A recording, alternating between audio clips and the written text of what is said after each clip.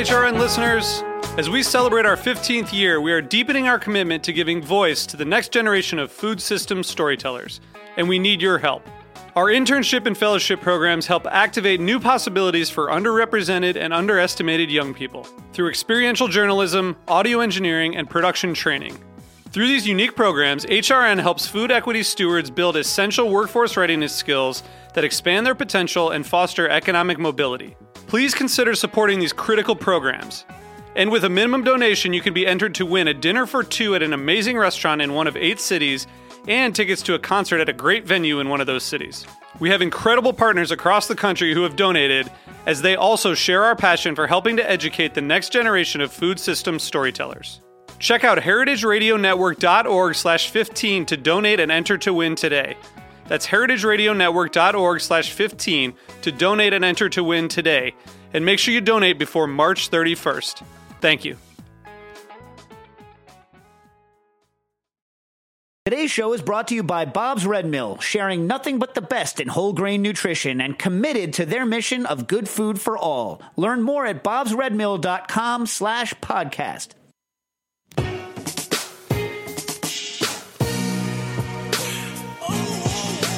Thank you for listening to Heritage Radio Network. We are a member-supported, nonprofit food radio station.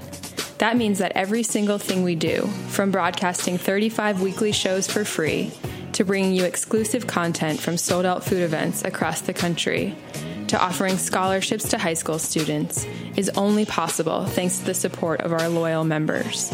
And we want you to join the club. Become a member during our 2017 summer drive to get access to sweet swag and pledge your support to the world's only food radio station. Visit heritageradionetwork.org/donate to become a member now.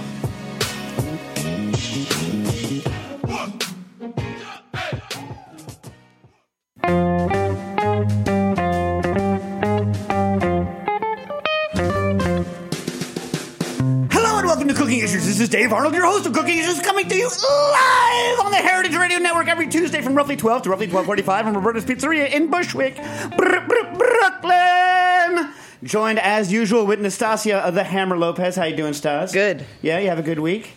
Yeah, we also have we don't have Dave in the booth today. We got Vitor in the booth. How you doing? Hey, man. Doing well. Doing good. We have special guest Nick Wong, formerly employed, currently unemployed cook. So if you have any unemployed cook questions, call that too. Or if you need a cook. Like a private home chef. Wait, are you moving to Milpitas? Where are you moving to? I'm moving to nowhere right now. I'm just hanging out in New York for a little bit. Oh, cool. All right. But he's willing to move. Yes. Temporarily, if you pay for his lodging. Why has it got to be Milpitas? Always with the Milpitas. Well, I don't know. Always Milpitas. Yeah, Booker hates the... Oh, speaking of... Special guest. It is International Take Your Kid to Work Life. Is it? That's what I'm... it's like my whole life right now. So we have Booker Arnold. You might know him from such things as having a bar named after him back in the day. Booker, how you doing? Not much is going on, but now that I don't have school anymore, it's really I consider that a bonus, and now I do no work at all. Yeah, I see. Work is not my thing. It's not your jam? Yeah. Work, academics, goodbye. So listen, Booker, you were the reason that the family went vegetarian recently. So pescatarian. Pescatarian. Dax is now what he calls a flexitarian. So Dad would... Yeah. But Dad refuses because he still loves meat products. So your dad eats meat? Yes, he does. Even though you guys don't eat meat? Yeah, even though my brother is not supposed to have meat, when we went up to my aunt's house in Connecticut, there was bacon at the brunch, and your brother ate it. Even though it looked so delicious, I still reminded myself, Booker, you don't like it how animals are killed for the meat, so you are not going to get your food from animals who were killed. And then Dax took a slice, and then when no one was looking, he went, except me, he ran into the bathroom, closed the door, but there was a tiny crack on, around the door corners And he and was spying sides. on So him?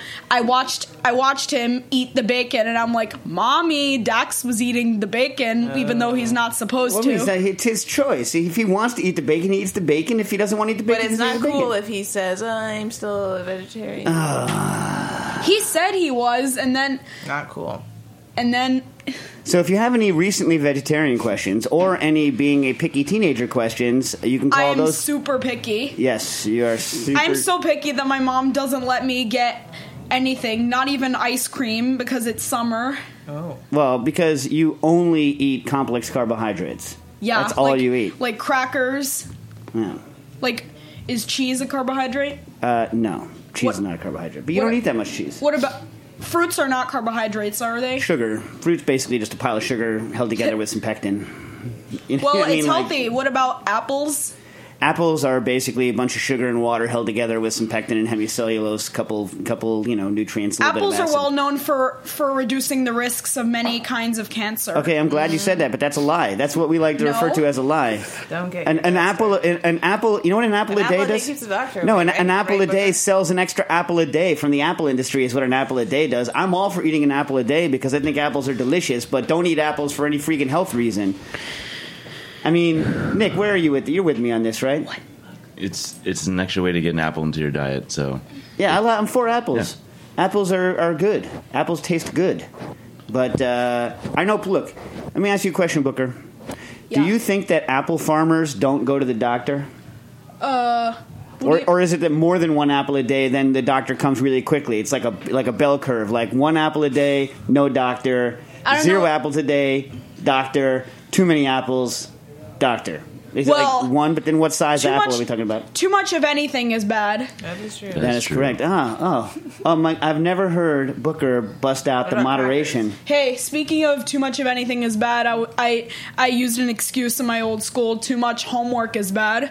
In 3rd grade, I got tons of homework. Yeah, that was also 3 years ago, Booker. So No, it was 6 years ago. all right. Well, then why do you still remember? See, this is what I'm talking about, people. When you have kids with long memories, that they never remember the nice things you do for them. It's only the punishment. Booker can remember punishments Can you from remember like every 10 years single ago. punishment? I remember in kindergarten getting sent to the naughty corner for calling the teacher obnoxious. Yes, well, I'm sure she was. Anyway, okay. Now, Booker, we got to do some cooking stuff. Okay. I was only 6. All right, cooking. Right from here on out, we're talking cooking. Okay. Okay. All right. So we had a bunch of questions we didn't get to last week. So let's should we start for once in our life with stuff from Booker. Don't rub the microphone cover. We can all hear that. That's what the guitar pick. Nastassia told me to. No, I didn't. Oh, Wow. I bet you she did. You know what, Booker? She was like, I Booker, said look that- what's on the floor. And I bet I you. didn't say You know rub what? You know the what, Booker? microphone. I want for everyone out there. This is exactly what Nastassia the Hammer Lopez is like. Hand a guitar pick to my son and make him do something in the hopes that I lose my mind on my son on air so that she can make me look like a bad dad. And she's laughing because it's true. This is what Nastassia the Hammer Lopez. true. That's Nick Wong. bad Am I right or dad, wrong? those words rhyme. Dad. Yeah. All right. So we got some stories for later, like in case we run out of time. Like I got to tell a story about Watson in the elevator. Oh my gosh, yes. Yeah, I thought it was whoa, whoa, good. whoa. Can't you Not tell yet. that one first? No. But I will say this: over the past week, there's been some food news. A blogger in a fitness blogger in Spain was killed with her cream whipper. Yikes. Yeah, and it was. I mean, she had like a lot of followers, but she was using a cream whipper. I forget the brand she was using, but it wasn't the EC, which is the brand I use. So like I went on the Twitter and I was like, look, only buy the EC ones. And the reason I say that is because there are probably other manufacturers that go through the same safety checks that EC goes through. I just know that I visited their factory in Austria. I saw them build them. I saw how they control the steel. I saw how they do their hydro testing. I saw all the safety multiple safety things they have the blowout. The blowout threads, et cetera, and all the testing you do. And I'm like, okay, these guys. In fact, EC would not let me. They would not publish recipes of mine that contained chargers that were safe in their unit, specifically because they were worried someone would try it in somebody else's unit that didn't have the safeties and blow themselves up. And so I don't know what she was making, this blogger, when she was killed, but she was killed with a. Apparently, also there was a recall on the unit she had, but it's just and especially as manufacturers, Nastassia, we think about safety all the time. It's horrifying anytime you have a product that you do. That's why we buy a lot of insurance. So it's not just why you buy a lot of insurance. I mean, you have to buy that anyway because stuff's eventually going to always happen no matter what. But someone will stab themselves with a butter knife if you give them a chance because people are what, Nick? Idiots. There you go. But the Hey, what? Yes. What? who are you calling idiots? I'm a person. Well, Not to so stab am I. yourself with a butter. yeah, I'm also an idiot. There you go. Yeah. And Well, we have one question from a caller. all right, caller, you're on the air. Hi. Hey. Hi. Hi, David. It's George. The question is, my girlfriend is lactose intolerant. Right. Usually she takes lactate pills before meals to help with it. But I also found you have, like, the lactase-free milk where they add the lactase enzyme to, like, deactivate the lactose. Right. But I can't find information on, like, how much to use or how much time you got to wait or even a supply for it. Of wonder if you could answer some the those straight questions. enzyme. That's a really interesting issue. So, because there's not that much lactose in it, it's not going to change the taste that much to break down the lactose, right? So, anyway, you say you have not found a source for the enzyme, or you have? If I search Amazon, I could find some, but I was wondering if there's, like, any differences between, like, brands of it. There always is, and so like any enzyme. So there, for instance, when someone says like I'm most familiar with the enzymes I use, like Pectinex to break down pectin. So like there are like Pectinex is actually a whole bunch of different enzymes, of which some are pectinases and some are hemicellulases, and like so there's a bunch of. It's not just like one enzyme; it's a bunch of different enzymes, and even when you have a singular enzyme, which lactase may or may not be, probably is, I don't know, but even when you have one singular enzyme, what they do is they rate based on the activity of it. I haven't looked at it in a long time, but for instance, when you buy, usually what you do when you buy an enzyme preparation is they're standardized to a certain level of activity. That's how like meat glue is sold, for instance, transglutaminase. So what they do is that's only one enzyme, but they standardize it to a certain level of activity so that you can dose it out all the same time. So presumably, like if you find one brand and stick to it, I've never bought any. I wonder whether Monitor's Pantry guys can carry or have carried any of that. But it's interesting. I also wonder whether they add the lactase before pasteurization to the milk, or whether you still have active enzymes in that milk. Be an interesting question. I don't know. If they add the enzyme after the pasteurization step, then odds are you still have good enzyme in that milk. And I don't know whether there's enough residual enzymatic activity to like bust down more milk or not. You know what I mean? And you wouldn't necessarily want to run a test on your girlfriend's GI tract to find out. But that's an interesting question. I'll try to look into it. Do me a favor. Tweet me back. Next week, I won't be here. I'll be in Ireland. So like if you remember, like the week after, like the drop. Plus the radio station is closed for the 4th. But the just drop me a line, and I'll try to check out on Twitter, on Cooking Issues on Twitter, and I'll try to find a supplier of that stuff, or maybe someone in the chat room has a supplier. All right, we'll do. Thank you. Thank you. All right. So, so we have the EC Whipper, and the other one that came in is that now people are anti-coconut oil again. It's so crazy, man. I know, that's great. I love it. You know what? The thing is, I've gone through so many of these cycles in my life. Butter is terrible. You need to eat only margarine. And then they're like, margarine is terrible. You need to eat only butter. And I'm like, what? Like, when you see enough things change, like back and forth, not just change, but go from being the bad guy to the good guy to the bad guy to the good guy, it's like, just ignore. If you want to use coconut oil because you want a solid fat, then use coconut oil because you want a solid fat that's a vegetable fat, right? Right, Nick? Hold on a second, right? Yeah. Yeah. What do you want, Booker? Margarine tastes like cardboard. Yes, you know why? When margarine goes rancid, which often it does, rancid oils taste literally like cardboard. And Booker used to make fun of me because he used to always throw margarine in my shopping cart just to mess with me. He knows I hate it. He knows it tastes terrible, and he would always buy this one specific brand, Happy Boy. Yeah, the boy is happy because he's cheating you. yeah, because he's selling you something that tastes terrible, and you're paying money for it, right? Happy boy, huh? Yeah. The boy is happy because he's like, ooh, I cheated a lot of people with my disgusting margarine. That's right. That's right. Well, at least people have trained him somewhat well. Anyways, so here's our first question in. This is Judy from Malden. Is there really a bad time to drink a gin and tonic? I used to drink them all the time before I started drinking darker, more bitter things. However, if there's no craft cocktails in sight or kitschy stuff like Blue Hawaii is around, it's my go-to. So I don't order them that often anymore, but tell me if I'm being a jerk.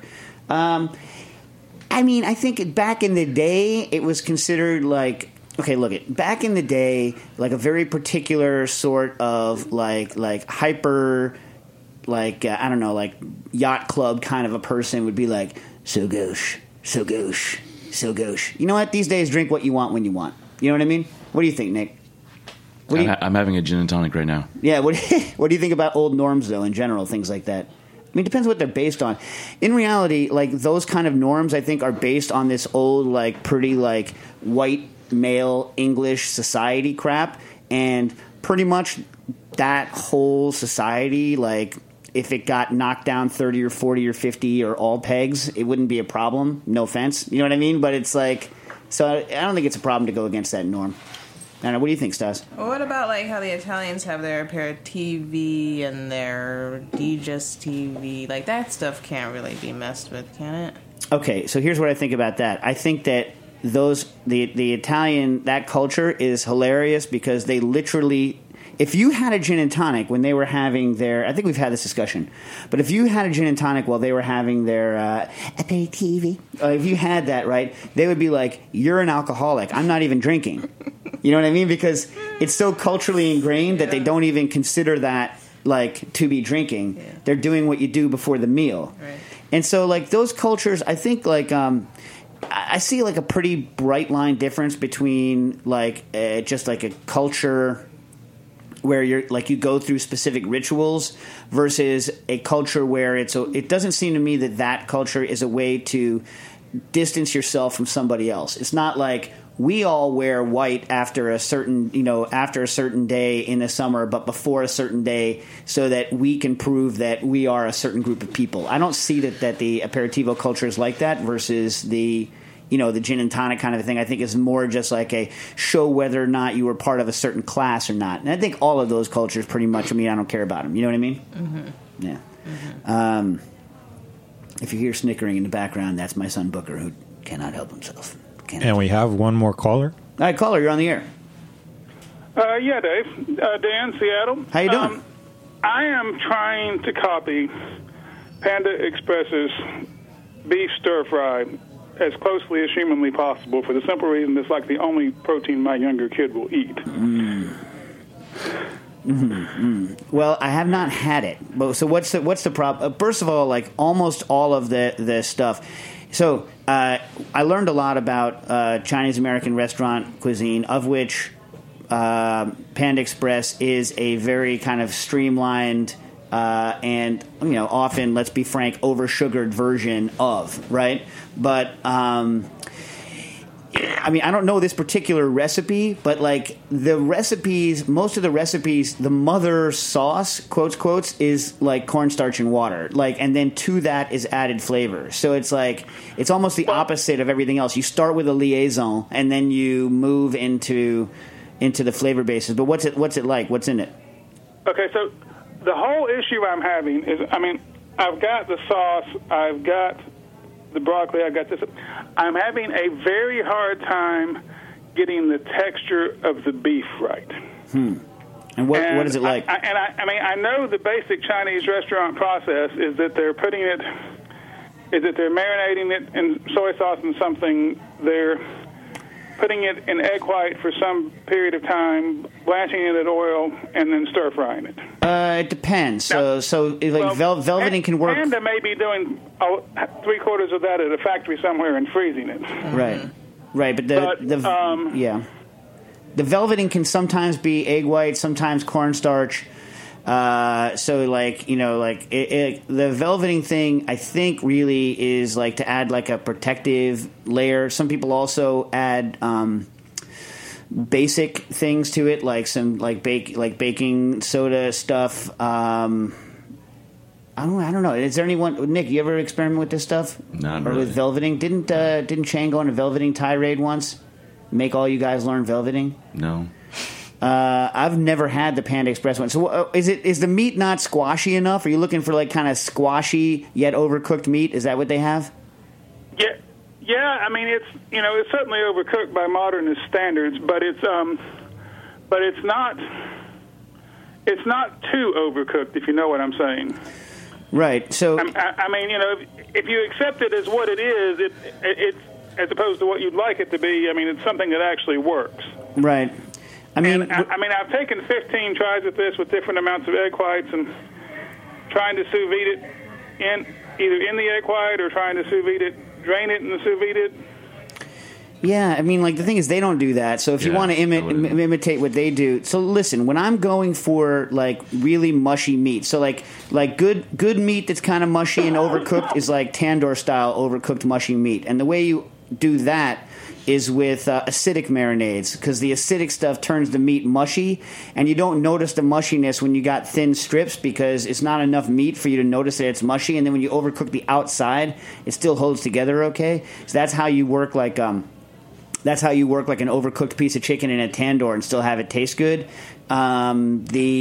But I don't think that they're doing an acidic marinade maybe ginger will also do that to meats, but I don't think that they're doing that there. They're probably just doing some form of like quick velveting, like a boil to get the coating on, which I would bet is like another cornstarchy thing on velveting to get that locked out layer on the outside, and then the stir fry afterwards. But I'll look into it. Do we, Vitor? Do we have anyone in the chat room that's live on velveting techniques and mimicking Panda Express? Also, boatloads of sugar. Just kidding. I'm just messing with you, but not really. I ordered something there once because I was like, I'll try this because we were doing the Chinese restaurant thing, and I was like, this tastes like dessert. Like, this is sweet. Is the beef dish that they make super sweet? Yeah, no, like they call it Beijing beef, but it's orange beef. I mean, some of their stuff has way too much sugar on it. But in terms of trying to copy it at home in a way that's A, not quite so sugary, and B, something that my kids will eat, I mean, like I said, I've got something that works for every other stage of this except the texture of the beef. Does the beef have a coating on it? And I've made 15 or 20 semi-scientific tries at this. All right. Well, I'll do a little more poking around. I'm sure. And have you Googled Panda Express clones? Has anyone tried to clone the recipe? Because a lot of times, like, you can get pretty close with like an online recipe clone. Like Twinkies have good recipe clones. None of the recipe clones seem to be even trying to get there texture-wise. I mean, there's 25 recipes out there to copy their sauce, all of which more or less work. But nobody's getting the texture that I can tell. Right. Well, I guarantee these. Well, maybe they are in large batch. They could probably do sous vide for pasteurization reasons, but they're not doing it for a texture reason. You know what I mean? Is there a coating on it or no? I'm morally certain it's velveted with something. Yeah, probably cornstarch, right? When you think, I would guess cornstarch. Yeah, I'll look into it though. I'll look into texture of Panda Express. What about like freezing? If they're doing large batches and freezing the meat, couldn't that also affect the texture? Yeah, velvet then freeze and then thaw. You'll get drip loss. It's true. It's true. Obviously, the cut is going to matter too. Yeah. Like you almost might want to like get like a cut. The thing is like, is it shredded or do they stay nice pieces? No, they're intact. They're intact pieces. I mean, their raw slice is probably a 1/4 inch thick. It comes out a little less than that. I mean, by the time they cooked it, I mean it's pretty clearly sliced on the bias, 1/4 inch thick. And it looks like meat. It doesn't look like pressure cooked or anything. It looks like meat. It looks like meat. I mean, it looks like very classic Chinese restaurant stir-fried beef. Hey, you know what else? You could just jacquard the hell out of it. That's another thing. Just get like a jacquard and jacquard the ever-loving hell out of it, and then like do a quick velvet and a stir-fry, and that'll pulverize the snot out of it. So then you could use a a cut that's got some more structure to it, and then just maybe they jacquard it. You know what I mean? Yeah.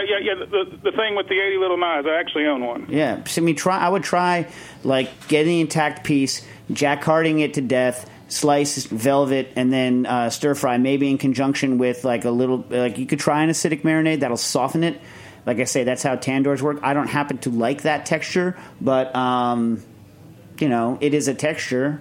You know what I'm saying?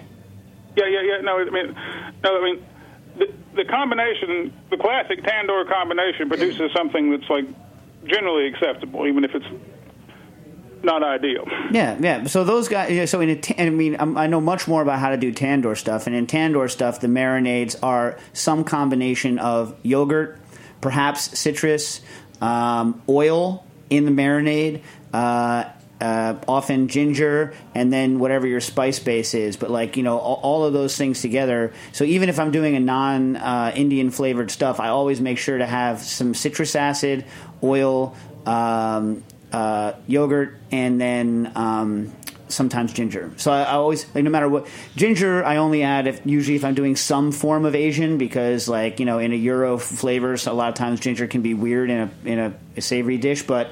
And a little bit of sugar, actually. A little bit of sugar and salt in the tandoor thing. Typically, though, when I'm doing marination, I don't know why I do this. Maybe because I'm stupid, Nick, maybe. But what I'll do is I'll salt the meat like a normal thing, like I'm salting it, and then I won't add salt to the marinade. And then unless I'm making a lot of marinade, because I'm usually using small amounts of marinade in a vacuum bag, and I think it's easier to get salt on the meat than it is to get salt in the marinade. But it could just be that I'm a moron. I don't know. But anyway, but give those things a shot, and also I'll look into it and see next time we come back in a couple of weeks. I'll see if I have any more information on it. Thank you very much. Alrighty. Okay, and then what do we got here? We got this is Dave Nastassia et al. From Cuisine. I recently bought a pasture-raised pig. And opted into keeping all the scraps in addition to the meat. As part of this, I was wondering if it's possible to approximate tonkotsu broth with just bones and skin. What do you think, Nick? You've probably made a boat ton of tonkotsu broth over there. Didn't you used to do that some? You never made... What, you just bought it from Noodle Bar? That's a different restaurant. You never served a ramen-based thing ever? You never had one freaking soup at Sambar, not one? That would be the Noodle Bar, Dave. Oh, and you never did you never staged over there even for a day and a half? No, that's the Noodle Bar. You know what? Bad person, dude. Who? You. Why am I a bad person? You don't remember this. Don't remember what? Nick's. I know where Nick worked. I just find it absurd that at Sambar that they didn't even once, as an homage situation, make a ramen broth ever. It never came up. They're like, this is not a skill we need to have. It's you know what I mean? There's a Noodle Bar just down the block. There's no need to compete. We have other noodles and other broths, but not tonkotsu broth. What kind of broth do you make? There's none on right now, but... All right. So you won't even admit to making a broth at all. All right. You enjoy just throwing like massive amounts of pork into your combi oven. That's all you like to do is throw massive amounts of pork into your combi oven. How much pork did you guys cook in that combi oven every day? Or was it only when you're doing bosoms? No, you had it for the buns. Yeah. Now, how much pork do you think goes through that combi oven? You have the full person-sized combi oven, right? You could put a cook in your combi oven. I could put a couple of cooks in there. Yeah. I don't know, probably 120 to 180 pounds of pork belly every week. Oh, that's not as much as I thought. Yeah, all right. Anyway, if it's possible to approximate tonkotsu broth with just bones and skin. In my head, I feel like the bones would provide a good amount of flavor, while the skin could provide body, but that's all theoretical at this point. Additionally, a while back, you mentioned that there's good porky and bad porky with regards to skin. Nick, were you there when we were making the chicharrones at the French Culinary? I think so. Yeah. Do you remember how nasty that smelled when you were boiling the skins? What about Oh, yeah. the beaver ones? The beaver ones at least smelled like beaver. They were okay. They had that woodsy smell to them. You know what I mean? But like the It just smelled real funk. yeah, it's like that like pork skin. I kind of don't mind it that much, but it's very potent. Let me ask you this: when you were having your shift drink after work, would you want the beer as it came up to your lips to smell like the pork skin pot? No. No, you would not. Yeah, and like in other words, you can tolerate it when it's in the kitchen, but it's not a smell you want hanging around. Like salmon skin and like salmon bones. Like it's okay when you're butchering them, when you're eating them, but you don't want that on your hands all the time, do you? No.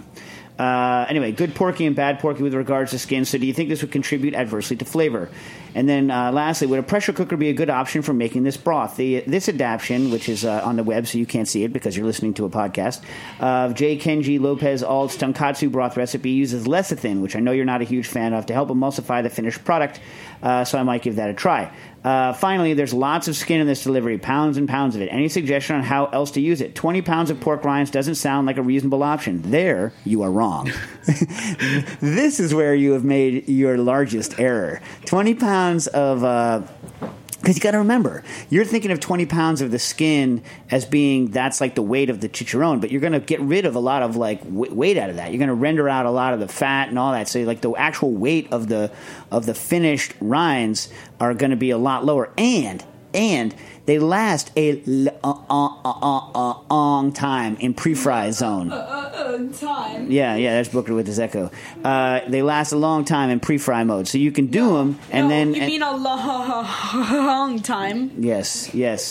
So anyways, so that's not too much. Any suggestions how else to use it? I might try my hand at cotechino, but any suggestions are welcome. So pigskin. So like some classic pigskin dishes are like pigskin. You ready for the Jersey pronunciation? Yes. Brajol. Yeah, like Too so loud. now all of the people make their brajol with meat, but like originally, I think it would like skin and like you'd roll it up and you cook it in the broth. Good, right? Good. Although my stepfather used to make something with skin or has something made with skin called, I don't even know what it is. Because he has an even weirder. It's his English speaking pronunciation of his like maiden aunt's like crazy American, but like one generation removed, like Southern Italian, right? So who knows what it actually is? Gordiga. I think he was like, that's also like a rolled up skin thing. Gordiga. Do you have any, like, you speak Italian? Does that make any sense at all? I don't know. I don't know. Ask some sort of Boston person. But yeah, cotechino is good.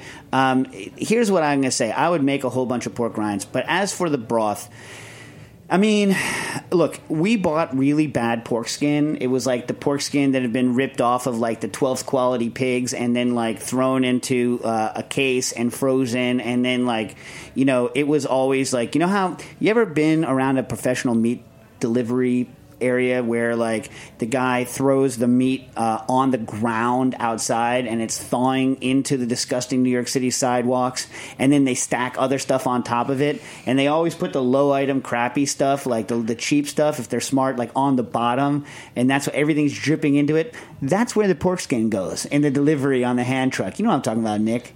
They're the bottom of the totem pole. They're the bottom of that totem pole of nastiness. Now, when you're boiling those skins, they're completely nasty. They're completely nasty. They smell nasty. Now, maybe that nastiness would go away, but often I'm not a huge fan of completely. I mean, maybe you could skim the hell out of it or blanch it once to get rid of that initial funk. I would blanch it once, get rid of it, and then put it in. I mean, Kenji's tonkotsu recipe is like has like a lot of scrubbing of the bones anyway to get rid of the blood and everything. Because like because he doesn't use roasted pork because he doesn't want it. He wants it to be blonde. He doesn't want it to be dark, so he uses unroasted pork. I find unroasted or uncooked pork, like unless you do something to rinse away stuff or to blanch it out, has like a nasty top note on the broth. So you need to do some form of thing like that with the skin, and then maybe it was going to work out. I don't think it's going to add a lot of flavor. I think it's going to add a lot of gelatin. A lot of people just add gelatin. Like a lot of people, if there's not enough body in their broth, you know, like the purists are like me, but they just throw gelatin in, and like, you know, as far as you know, that's then the end consumer is not going to know the difference. Now, on the pressure cooker and the lecithin, the idea of the tonkotsu broth is it's exactly opposite of what you attempt to do in European-style broth, is you're trying to emulsify all the stuff that's coming out into it.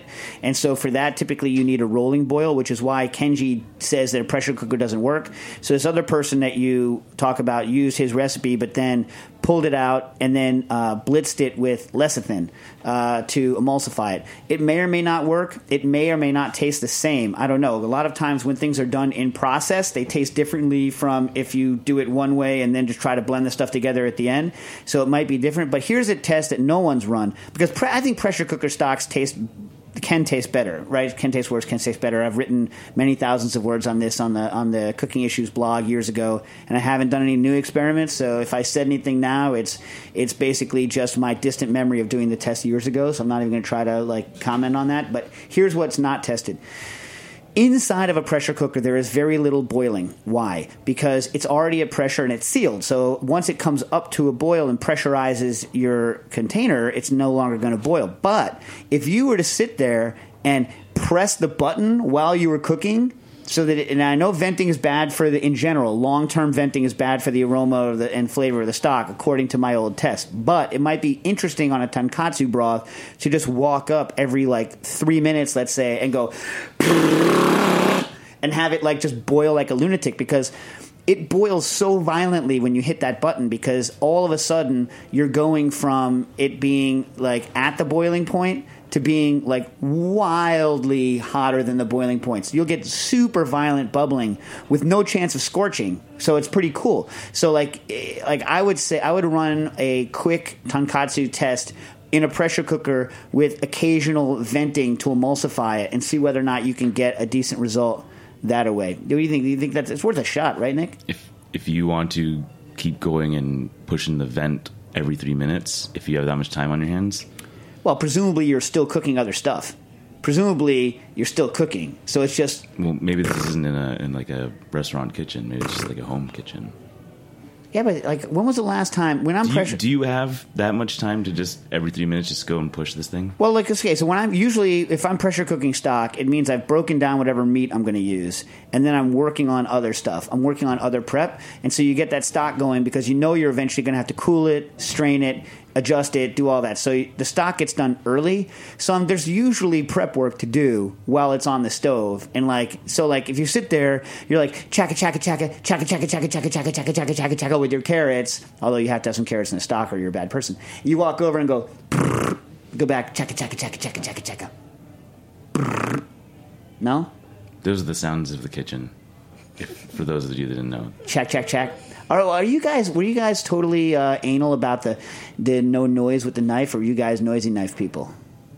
Or do you not care? Do you not get? I don't really care. You don't care? You're not like you're hitting the board too hard with your knife. You're a tool, or if it sounds like it's wrong, then obviously I'm gonna go correct that. But do you like those? General, those people, those weirdos who sit there and slice in silence. It takes too long to slice in silence. It depends on where you're working. To put the exact amount of force into your knife such that it makes no noise when it goes through your object. A waste of my life. No? What do you think? It depends on where you're working. How loud are you? I think I'm average. I don't know. I never really thought about it. I mean, we all hate the check, check, check, check, check. We hate that person. You make fun of them, make them stand in the corner with a towel around their head? That's not really my jam. Oh. How did you work there so long if that's not your jam? Nick was the what was your title over there back when you were there? Chef de cuisine. Chef de cuisine at Sambar, famously rough kitchen.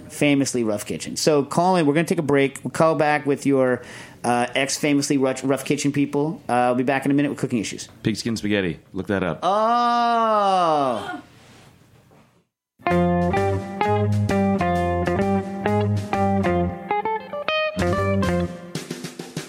Bob's Red Mill has been milling whole grains since 1978. When you mill whole grains, you get all three parts: the bran, the germ, and the endosperm. The bran, or the roughage, makes up about 14% of the whole grain. It's the outer skin of the edible kernel. It contains large amounts of B vitamins, some protein, trace minerals, phytochemicals, but most importantly, dietary fiber. Learn more at bobsredmill.com/podcast. Hi, I'm Sam Ben Ruby, host of The Grape Nation on Heritage Radio Network. Tune in every Wednesday at 6 p.m. to hear some of the best people in wine tell you about what's going on in the world of wine. Support my show and all of Heritage Radio Network's programming. Go to heritageradionetwork.org and click on the beating heart to donate.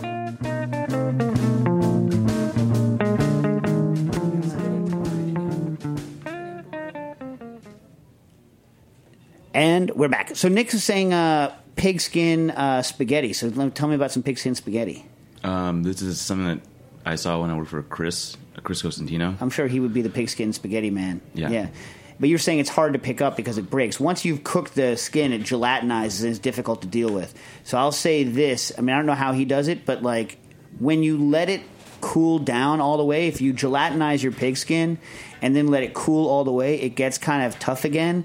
I wonder whether then you can slice it and handle it. Yeah, it's after it's cooled. It's cooled. He puts it through like a pasta cutter. Right, and then you can probably retherm it and have it hold as long as you don't retherm it all the way. You know what I mean? As long as you don't 100% melt it all the way, you could probably retherm it, no? Or was it break like hell on the plate? Was it just I mean, you can still get it to look like noodles on the plate. It's just, you have to be very quick if like you're picking a little bit of broth or like a little bit of butter or whatever. Like last minute, everything gets tossed together. It just needs to get warmed through, and then you put it on the plate. So you toss it with the hot stuff, and then do you do like a quick warm, like in the Sally, or like in an oven and out, or just no, just like in the pan, just like broth and butter, like chaka chaka chaka. Yeah. Sounds of the Kitchen. When Nick comes, we bring Sounds of the Kitchen. That's his next album, Nick Wong's next album, Sounds of the Kitchen. It's my debut. Yeah. It's your debut. When you dropping check for that drop late 2018. Yeah, late 2018. Sounds of Nick Wong, Sounds of the Kitchen, and you can do it like it's like across different parts of the country. You could do like a Milpitas kitchen. You do like your New York kitchen. Never Milpitas. Milpitas. Dave, can you tell your story now? I will tell the story towards the end. I have some stuff I have to get through. We had another update on a while ago. People were calling in about the ayu and ishiri. The ayu is the sweet fish sauce, the Japanese fish sauce, and the ishiri is the one that I get. It's the squid gut sauce, also from Japan, from in Ishikawa, and it is in fact available at Mutual Trading in Los Angeles. So you can call ahead, go in there, and they're in stock. You get them. They're my favorite probably fish sauces. Did you guys ever stock that stuff? You had it when we used to work with it at the French Culinary. They're my favorite fish sauces, like by a lot. I have to check it out. By mucho. Anyway. All right. So we had a follow-up from Poor Guy in Montana. Remember that last week? So Poor Guy in Montana tried to use his Hobart clone as a pasta extruder. And actually, the pasta, like, it looks pretty good. You know that, like... it looks disgusting. It looks great. Hey, what's wrong with you? Don't you like... micro? That's not micro. That's macro. You don't like those, like, southern Italian, like, those, like, Sicilian or, like, even those, like, Sardinian pastas that have all that, like, ropey stuff coming off of them? Yeah. They're such sauce magnets. They're awesome. I love that texture. You like that photo, Nick? Oh man, I can't see it went away. But you know what I'm talking about. You know that like it looks like ripped up on the edges, and that's from going through the wide dye that on the thing. But anyway, so what happened was I tried making pasta in the Hobart. Mixer was fine. It's a beast. The Chinese grinder attachment did not like it so much. Broke the retaining pin for the grinder plate. Did make some kind of cool looking noodles. Oh, there it is. They got twisted and rotated. What do you think, Nick? I like that look. Like it catches sauce like a mother. If you dry it down a little bit and then cook it off and like it catches sauce like there's nobody's business. I can tell it'd be good for catching sauce. It just looks very unappealing. Yes, it's just a close-up picture. You guys are low quality individuals. You guys that's why we're on your show, Dave. Yeah, that's true. My shirts are on the way, by the way. I ordered my shirts, but they haven't arrived yet. Otherwise, I'd be wearing it right now. Booker didn't order it. Dax ordered a low quality individual shirt. What Booker? Shirt? The low quality individual shirt. Oh, yeah. Anyway, imagine when people see me with that. Yeah, well, I'll be wearing it, so that's fine. Anyway, so I like that kind of... you guys can't see it, but you know what it looks like, people? You ever seen a super magnified human hair? Yeah. Like, it looks like a super magnified human hair. You know what I'm saying? Like under a micron electroscope? Yeah, electron microscope. Yeah. It looks like that, which is good for catching sauce, just like your hair is. Great for catching sauce. All right. So we have, let me see, got a basic physics question. This is in from Harlan in D.C. that I'm too dumb to figure out. When I use my cheap hardware store infrared thermometer to measure the surface temperature of fluids, I find that it's a reasonable approximation of the reading I get from a probe thermometer deep in the same environment, but obtained with less fuss. Chiefly, this is how I check my coffee water on the range while stumbling around in the dark each morning. But when I try the same technique on a dry pan, I get wildly low readings. For instance, a skillet may read 150 degrees, pointing the thermometer at the dry cooking surface. However, after the oil is added, the surface of the oil may read 275 degrees within seconds. My intuition here is that if I were to test the surface of the dry pan with my hand, my brain would not read the temperature as a mere 150. What gives? Thanks, Harlan. Okay, you're dealing with an emissivity problem. So the way infrared thermometers work is they measure the amount of wavelength of light coming off of it, off the object in a particular wavelength. And I forget exactly what it is, somewhere in the infrared. But every object, every material has a different what's called emissivity, and if that emissivity is different, you're going to get wildly different readings. So it's calibrated for a particular temperature at a particular emissivity, and this is another reason why. So most things in our life are that we measure for cooking are between 0.9 and 0.96, 0.98. So one being a black piece of construction paper, black, that's 1, right? And 0 is nothing comes out. It's perfectly reflective. It doesn't do anything, right? So the problem is that water, oil, all that is 0.9, so it's very close to 1. And they all measure relatively accurately. They're going to be a little bit different, but once you measure a surface, it will always measure that one the same way because the emissivity is, it stays the same on the surface from time to time. And by the way, you can get fancy pants IR thermometers where you can actually change the emissivity of the reading so that it'll correct for the temperature, but I don't know anyone that actually does that. Problem is that polished aluminum, polished copper, anything like this has very low emissivity. So if water is above 0.9 and oil is 0.95, then aluminum pan is 0.2, 0.4, you know what I mean? Lower, much lower. And so even a relatively dirty aluminum pan is still a lot lower emissivity than most foods that we do. And so it's going to read wildly different. So when you're testing pans, you can put a strip of heat-proof tape down. When I used to do it, I used to quickly just paint some stuff on it that I knew I could wipe off that was matte and that you could see it, but you cannot register the temperature of a bare metal pan accurately with an infrared thermometer. It can't be done.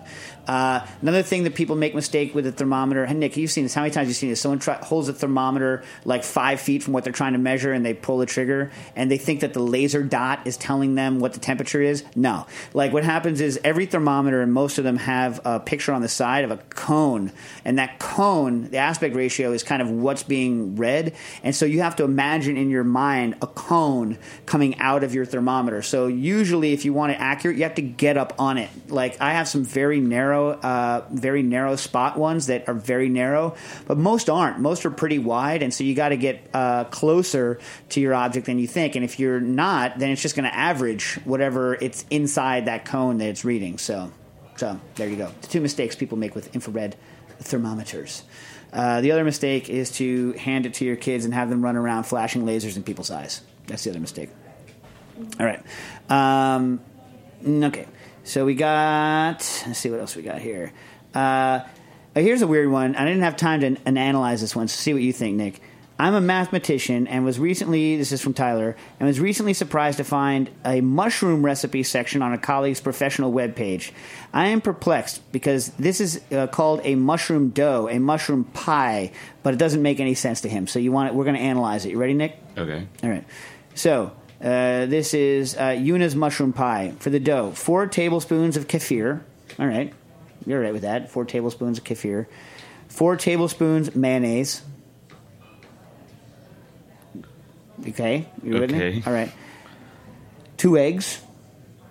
All right, just sinking in. Half teaspoon soda, baking soda. All right. Then 4 big tablespoons of flour. Now, why the hell are you measuring 4 big tablespoons of flour? Once you're on 4, then you're already at you're already over a quarter cup. And then big, I mean, what does that mean? What's big mean? Are we talking now? Are we is this really 8 tablespoons? Is this a half cup? Is this This is why you should only measure in grams. This is an absurd measurement. Like if 1 tablespoon, big, then you just say, you know what, 4 teaspoons. You know what I mean? Or like give a gram measurement. But like 4 big tablespoons is exactly the kind of measurement that makes me want to punch myself in the face. It's like, it drives me nuts. What do you think, Nick? I also would like to punch you in the face. There you go. Because of this or for multiple reasons. This is not helping. Yeah, it's not helping. Not helping. And then check this. 4 big tablespoons of flour, yet 200 grams of cheese, e.g. mozzarella. Right? Okay. Then you fry a pound of mushrooms, 1 or 2 onions in oil, add spices. 1 or 2 onions. 1 or 2. Okay. Mix the mushrooms into the dough and bake 30 or 40 minutes until a nice crust is formed. What do you think about this, Nick? I can't imagine what... You're making a goopy, relatively loose dough with grains, just enough flour to hold it together, and then you're mixing this mushroom product into it. Mushroom, presumably, as it bakes, stays at its own texture, which is meaty but tender enough to not be too tough. And so I'm thinking you have... To me, this sounds like an overly bound haggis, mushroom haggis. It's like an overly bound mushroom haggis and not really a dough, right? Like a pudding. More like a... Yeah. Like a hard pudding, like a spotted dick or something like this in terms of its ratios. You know what I mean? What do you think? I'm looking at Nastassia's face for the first time. What do you think? I looked it up when I read this, see what it looked like. And what it looked like. I couldn't find any pictures of the finished. But like, what is your feeling on it? It's weird. If someone said, "Hey, Stas, I'm glad you're coming over. Here's what we're making," what would you do? It almost sounds like someone, like, you could just open up a can of like cream and mushroom soup and just put it into a pan and throw that in the oven. I'm gonna make this thing. Just like put a little bit of flour in it. I'm not gonna make this right now because I'm traveling, pretty soon. But I'm gonna make this dang thing. I'm gonna see what's going on. You know what this is crying for? Sauce. This sucker wants a sauce. It feels like it wants to be like a pudding or almost like a scrapple or like a meatloafy kind of a thing. You know what I mean? That's what it feels like. But pie. Like a quiche. But it doesn't... like a quiche? Not enough eggs to be quiche-y. Everybody likes a quiche. But there's not even like a crust or there's no... Because everything just gets mixed together, right? What's your favorite pie that's not a pie? Frito pie. Oh. Frito pie. Very strong. Yeah. What about you, Stas? I don't know. Do you not like Frito pie? Is that just the bag with the... That's Frito pie in a bag, but like you don't have to have it in a bag. I don't think I've ever had it. What?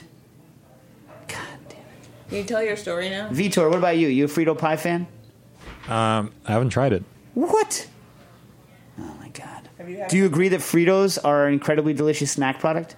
They are an incredibly delicious snack product. They are, right? They're terrific. Anyway.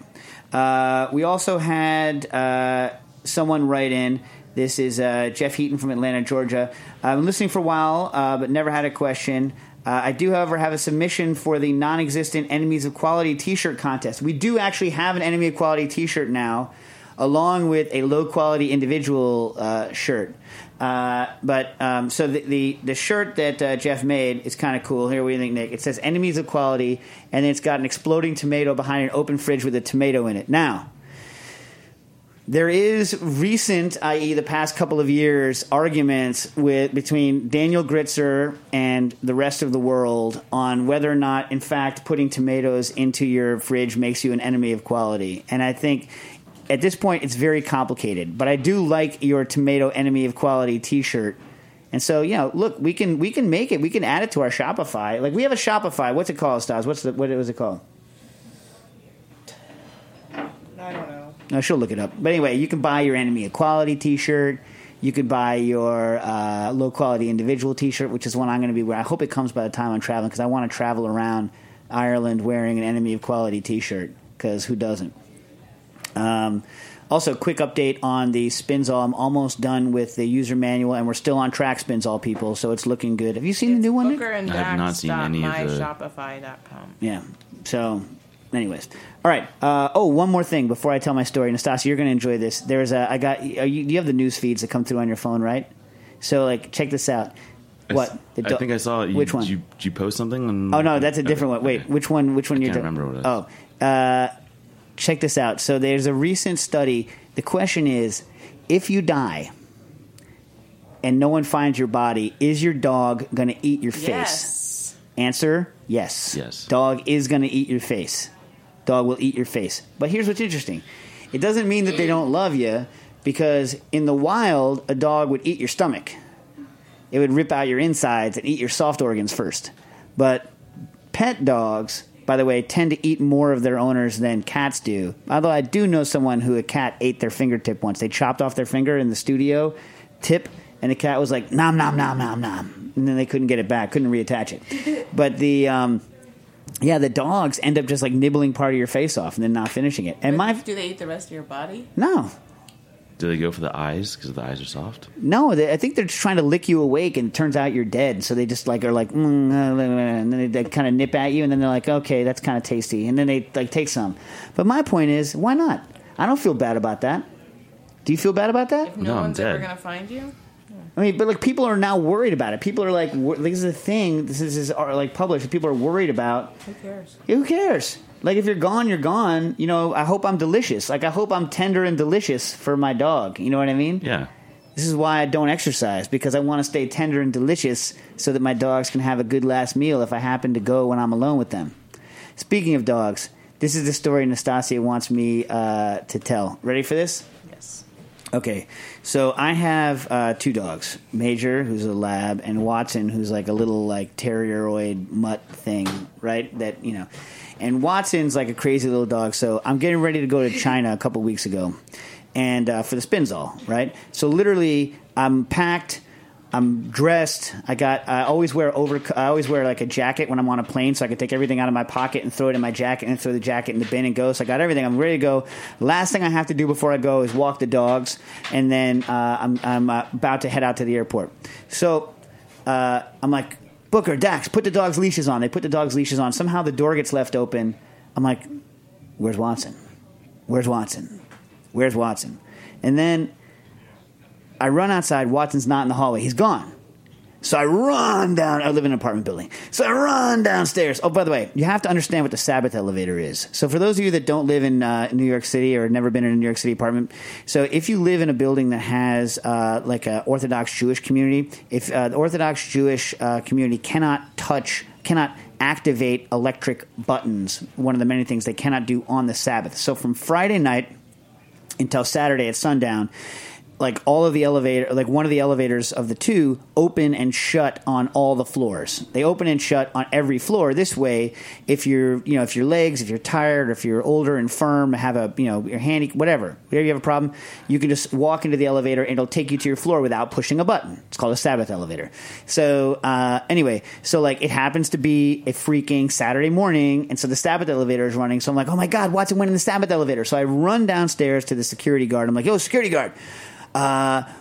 Do you see my dog in the elevator? And he was looking at the security screens.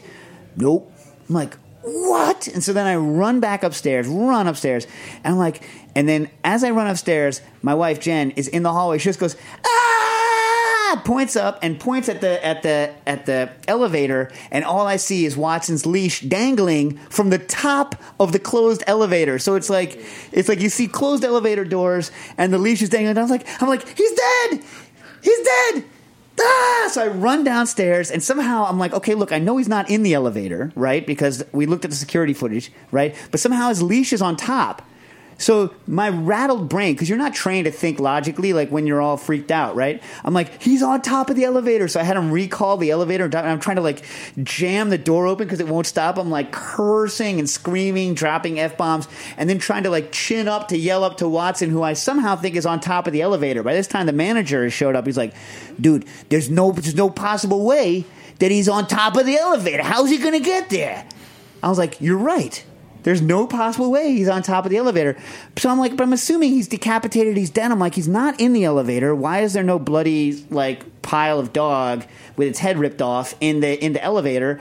And what the hell? So I'm like, oh my God. So I just run to every floor in the building, like one after another. By the time I get up to like the 8th floor, 7, Watson runs out, and he's there and he's fine. Here's what happened. This crazy little dog, the door shut, and the thing starts going and ripping his head off, and so he's like, and he bit through his leash. Oh. He bit through his leash in like 2 seconds flat. Or the leash could have snapped. But how's it going to snap? He bit through that thing. He's done it before. He bit through the leash like this, and then that was it. He was fine. But here's what I'm thinking. Here's the upshot of it. So what if he had been dead? Then what? Then I would have cried. Yes, but I mean, I still would have had to go to China. I'd still have to go to China right away. Not in an hour. I only had like 10 minutes. I was about to go to China because going to China would not have made the dog less dead. And yet it would have been horribly insensitive, and yet if I had done that, I would have thrown off the production schedule for Everybody's Spinzall. What would you have done, Nick? Just gotta go to China. Gotta go to China. Now, Nastassia thinks I'm a bad guy. Nastassia's like, no, I would not go to China. I would be devastated. Yeah, I think you. What, if I went to China or just in general? If Watson did. You're giving us the good Yeah, but side. would you need me to be there? Well, of course, I would need you to be at Watson's funeral if he had one. They actually got back from China. All right, listen, happy 4th of July, people. I'll be back in 2 weeks with cooking issues.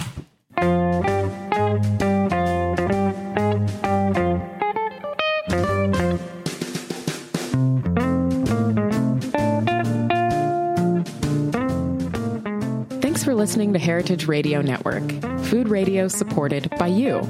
For our freshest content and to hear about exclusive events, subscribe to our newsletter. Enter your email at the bottom of our website, heritageradionetwork.org. Connect with us on Facebook, Instagram, and Twitter at heritage_radio. Heritage Radio Network is a nonprofit organization driving conversations to make the world a better, fairer, more delicious place. And we couldn't do it without support from listeners like you. Want to be a part of the food world's most innovative community? Rate the shows you like, tell your friends, and please join our community by becoming a member. Just click on the beating heart at the top right of our homepage. Thanks for listening.